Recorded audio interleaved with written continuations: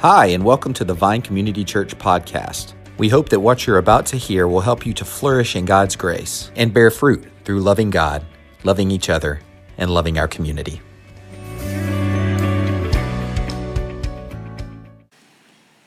Well, good morning.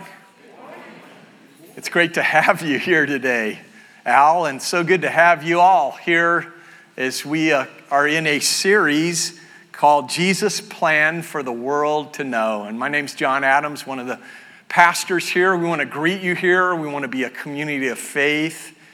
If you're broken, if you know your sin and your need for grace, you're probably in the right place because we have a great need for Christ. Every one of us who come here today and come together to gather to hear his word.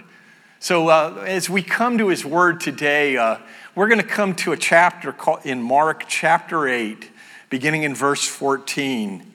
And the context of this is really pretty interesting because the disciples have, for 3 times, they have seen Jesus miraculously provide bread and food for them and for many. We see that he took 5 loaves and fed 5,000 people in Mark chapter 6, verses 30 through 44. And then they just watched him take 7 loaves and feed 4,000 men and others. And now they're in a boat with Jesus. The disciples, they were a little forgetful like you and I. They brought only 1 loaf, and now they're all worried. You know, you would think there's only 12 men. You would think this would be a no-brainer after what they had seen Jesus do, right? He was the Lord of the universe. He was the bread of life. He was sitting right next to them. He had provided miraculously for thousands. And now they're worried and fretting about that their life, they won't have enough. They won't have enough food to eat. And maybe today you have enough food to eat. Most of us don't have that problem, right? But what is it that you don't have enough of? Is it success? Is it comfort? Is it approval of others? I mean, some of us, it's security and knowing we're loved. Some of us are lonely and we want to know that others are for us. Every one of us have something in our life where we feel like, I need that. And sometimes we have a hard time seeing that God is right there. And as we're going to see from this passage, as he says to his disciples, in essence, if you have me, you have enough. So let's look at God's word to get together this morning. Again, Mark chapter 8, and I'll remind you as we're in this study that we want to be learners, but we're not only called to be disciples, we are called to make disciples, to teach others. So Lord, help us to be learners and help us to grow to teach others in Jesus' name. Amen. Mark chapter 8, verse 14. Now they had forgotten to bring bread, and they had only 1 loaf with them in the boat. And he cautioned them, saying, "Watch out, beware of the leaven of the Pharisees and the leaven of Herod." And they began discussing with one another the fact they had no bread. And Jesus, aware of this, said to them, "Why are you discussing the fact that you have no bread? Do you not yet perceive or understand? Are your hearts hardened? Having eyes, do you not see? And having ears, do you not hear? And do you not remember? When I broke the 5 loaves for the 5,000, how many baskets full of broken pieces did you take up?" They said to him, 12. And the 7 for the 4,000, how many baskets full of broken pieces did you take up? And they said to him, 7. And he said to them, do you not yet understand? You see, here in this passage, Jesus began to teach his disciples, first of all, we see here, to watch out for the easy-to-believe lies. Here in verse 15, Jesus warns his disciples about two kinds of lies that we can buy into, even as Christ followers, as disciples, as disciple makers. And he calls them here, watch out for, first of all, the leaven of the Pharisees. So what is that? Sounds kind of odd, right? Well, the leaven is what they used. It was yeast that they would put into bread to make it rise. And so the leaven of the Pharisees was really their pride, that they thought that they had to do the work. And they didn't rely on Christ and his work. You see, like the disciples, the Pharisees saw evidences of Jesus' miracles. They had just seen Jesus in Mark 3, verses 1 through 6, heal a man on the Sabbath. But unlike the disciples, they did not believe that he was the Messiah, that he was what they needed. They worried and were threatened by the attention he was gaining. And so we see in Mark 8:11, they demanded a sign of Jesus, which means they wanted to trap Jesus. They wanted him to use his power, and then they were going to say, if you do this miracle, Jesus, it's only because your power comes from the devil. And so they were trying to trap him and then ultimately shame him. You see, just like bread that is transformed by leaven or yeast in the dough, the Pharisees' leaven was transforming their community and their hearts. Their hearts had become distant from God. They no longer were believing that it was about God's work. They weren't recognizing, certainly also, who Jesus really was. And their pride had caused them to believe that they could gain God's favor by their good works, obeying more laws, which they did a lot of, and they would somehow get credit for it. And rather than giving glory to God. And so, we sometimes are no different from the Pharisees, right? We kind of want to do spiritual things, and we want to get credit. We want to be affirmed for it. We want to know that kind of we did this. And sometimes our pride causes us to desire the applause of men more than the glory of God. This is the first lie is a religious lie. It's a lie of spiritual performance. But the second lie is called the leaven of Herod. And what's that? It's really those who don't believe in God at all. Herod was this great master builder. He was the ruler of Israel, appointed by the Romans. And he had built great towns. He'd caused them to flourish. He was really creative, very gifted, and he created a great economy. He was a great architect. But he didn't believe in God, and he certainly didn't believe that Jesus was the Messiah. He believed, ultimately, that he was the center of the world, and this was his problem. His irreligious lie was, it's all about me. Have you ever thought that way in your life? It's so easy, even as a Christ follower, a disciple who wants to grow as being a disciple maker, to make life all about me. We can kind of not only be religious, thinking I've got to spiritually perform, we can also be pretty selfish and be all about, I'm kind of the center of reality. It's about what I want when I want it. And so, we know the end for Herod wasn't good. He had killed or butchered several of his close friends and family members. In the end of his life, he had this pain, gruesome death, and he died alone, and he was not a happy man. You see, these two lies will only lead you to frustration or ultimately to ultimate death. And so God wants to call this out to his disciples, calling out both the religious and the irreligious lies that we can sometimes believe in, that we are sometimes blinded to. So Jesus warned his disciples over and over about these. And you would think that the disciples would be on high alert, don't you? Real sensitive to this, right? But look at what they're believing in verse 16. Look with me at it. It says, and they, the disciples, began discussing with one another the fact they had no bread. I mean, how clueless can you be, right?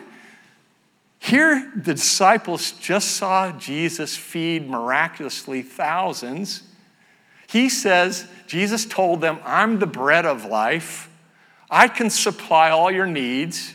These same Jewish people knew about Abraham's story. You remember when back in Genesis 22, where God called him to sacrifice his son, Isaac. And he was about ready to kill Isaac with a knife, and God said, stop. And he said, look, Abraham, at my provision. And he looked, and it says in Genesis 22, he says, and he looked, and behold, a ram appeared in the thicket.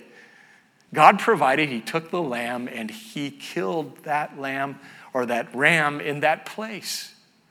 God was the provider, and Abraham named that place Jehovah Jireh. This is the place of God's provision. I mean, some years later in Jewish history, Moses and the people of Israel were delivered from death from Pharaoh's armies or drowning in the Red Sea. He parted the Red Seas. They went through it, and over 2 million people went to dry land safety, and the water swallowed up Pharaoh's army, and they were all celebrating, yay, God, you are a great provider. You're so amazing. You are so great. We just love you. We're going to love you with all our heart, all of our days. Give them 3 days. And they're complaining again. God, we're going to die in the wilderness, the desert. There's no water. And a few days later, they start complaining about the food. And what does God do? He brings water from a rock. He brings bread raining, manna burgers from the sky. God is the great provider. The disciples of Jesus know all this, but what's even more amazing than, I think, even the story of Abraham and Moses, who is right there in their midst? Jesus. God is there with them. And they're clueless to him being the all-satisfying provider for their needs, for their hearts. And so Jesus is coaching, discipling, patiently mentoring his disciples. I wouldn't have been that patient. How about you? And we see that he continues to teach them. And in verse 17, we see our second point. Not only did he teach them to watch out for these easy-to-believe lies of either religion or irreligion, but he also, secondly, asked them questions to remember who he is. This is a great strategy if you're trying to coach others. Ask good, penetrating questions. In verses 17 through 19, we see that Jesus actually asked 6 revealing questions of his disciples.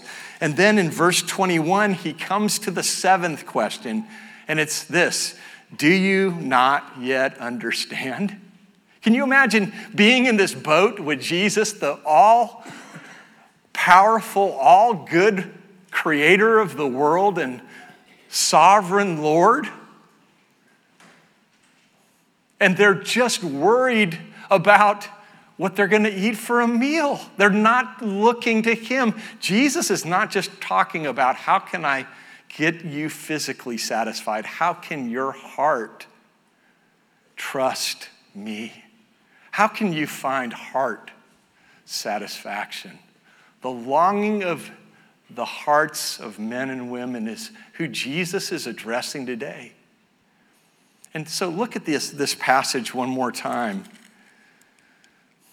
Verse 17.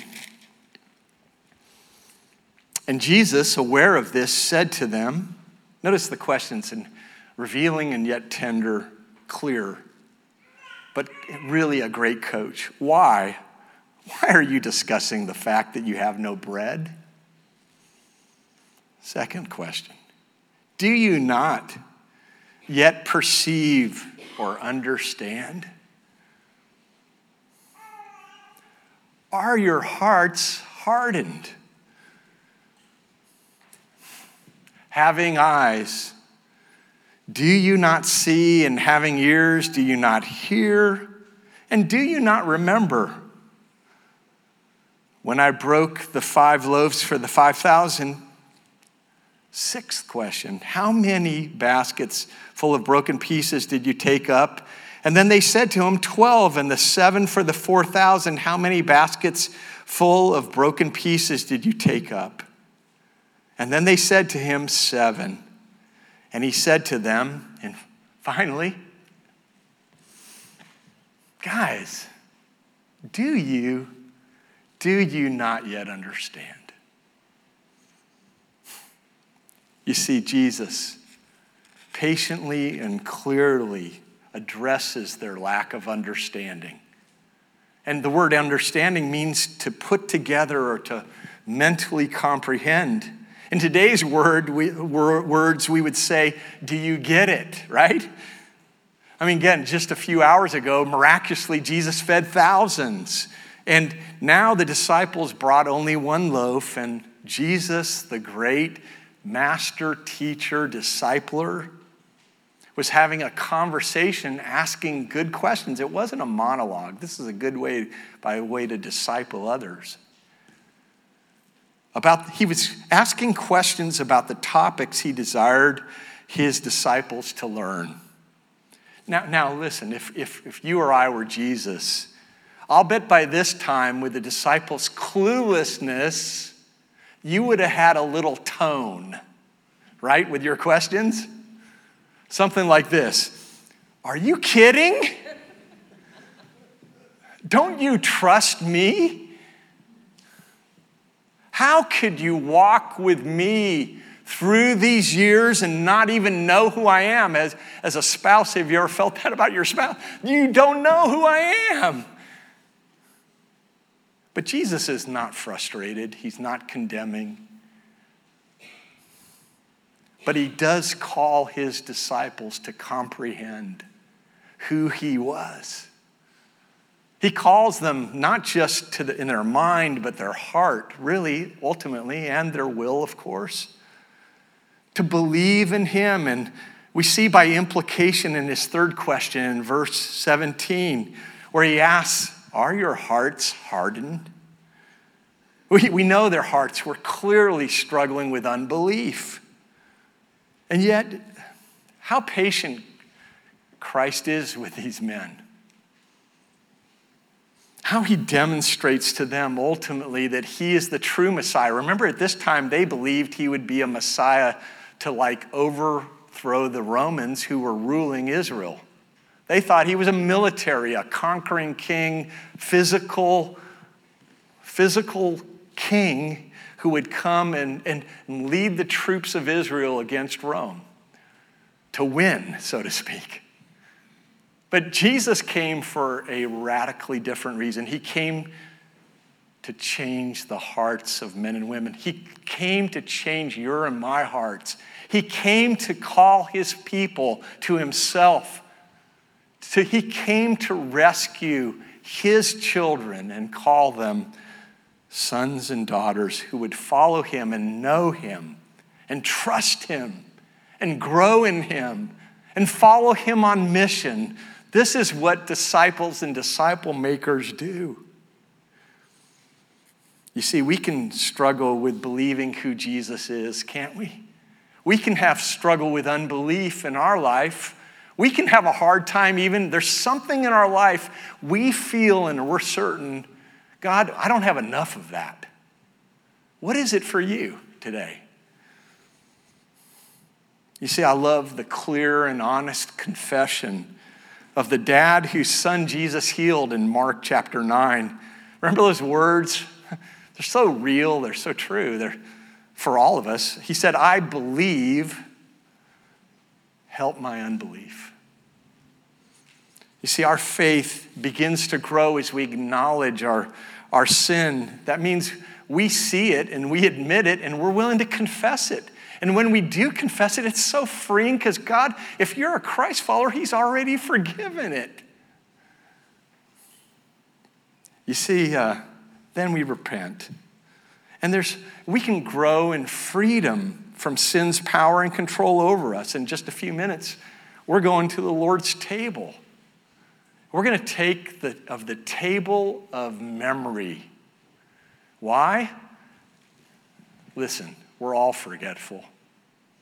We all have leaky heads and leaky hearts. We all easily forget who Jesus is. And by the way, if you're a Christ follower, the Spirit of Christ, Jesus, is always with you in your heart. You're never alone. You're not in a boat, but he's in your heart. He's even closer to you than these disciples. Are we believing who he is? Are we turning from our sins, acknowledging them, but then turning in faith and saying, Jesus, you are the Lord. You are the all-sufficient provider. You are the only one who will satisfy my aching, longing heart. And so today, if you ask the Holy Spirit, he'll bring you conviction, but not condemnation. And God, by the way, guys, there's no shaming from Jesus. Isn't that good? He will be very clear. He will be very direct, but he's not going to shame you. That's just such a good practice for all of us. I mean, as I think about our kids and our grandkids or a friend who maybe's disappointed me, or maybe you've had someone you've mentored for a long time and they just keep messing up, forgetting who the Lord is. They keep living in a lie. Do you know anyone like that? The fact is, we all struggle with this at times.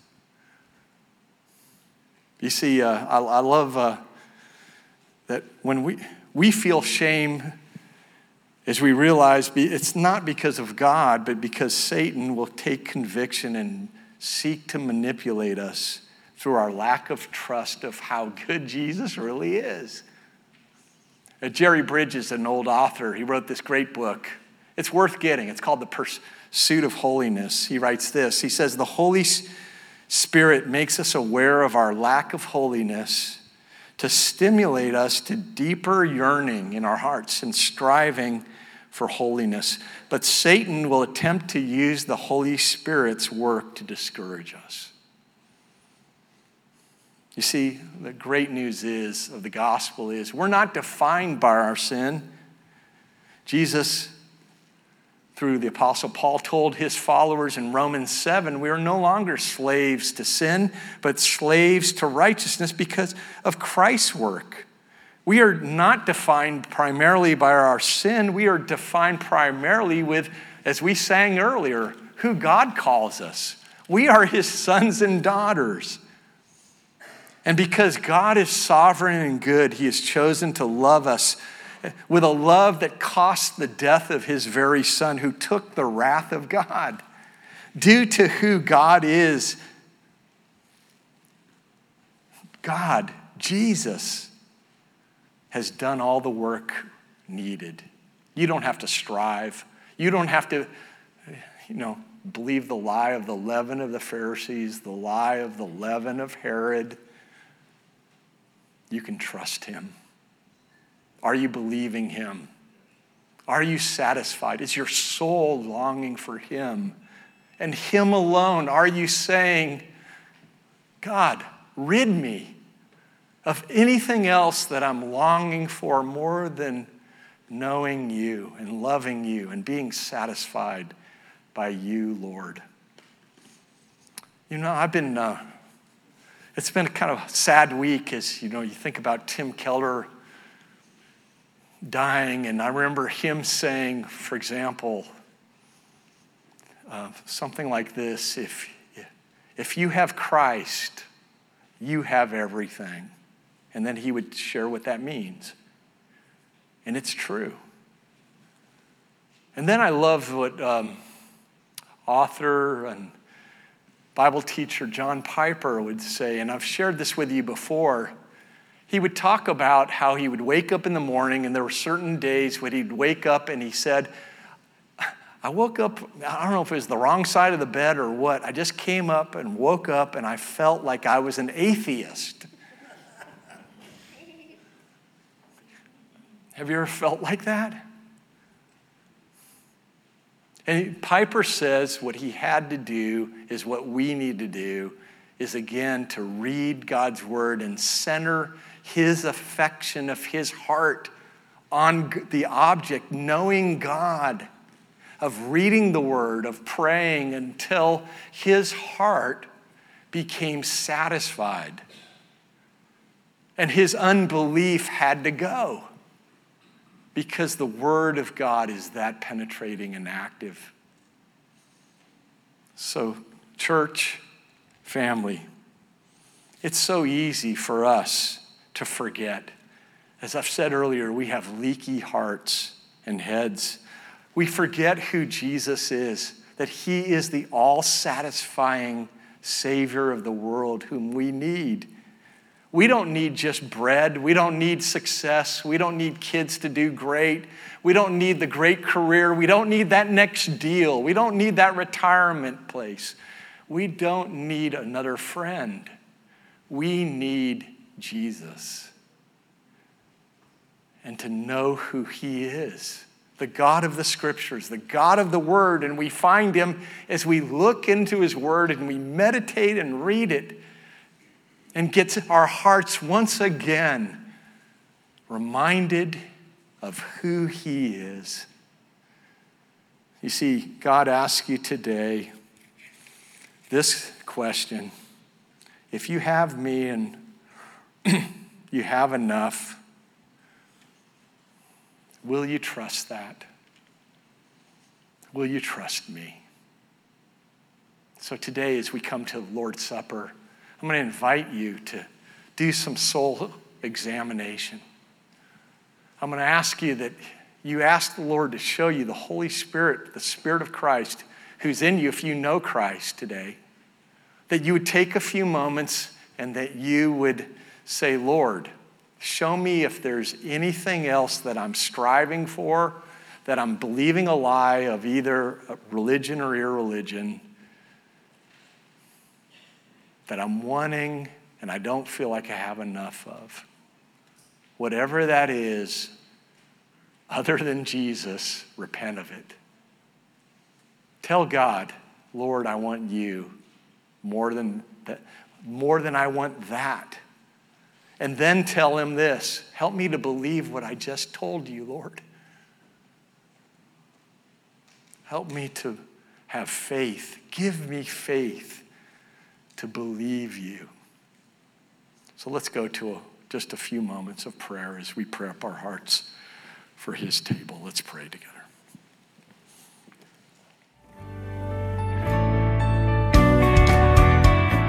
Thanks so much for joining us for this podcast.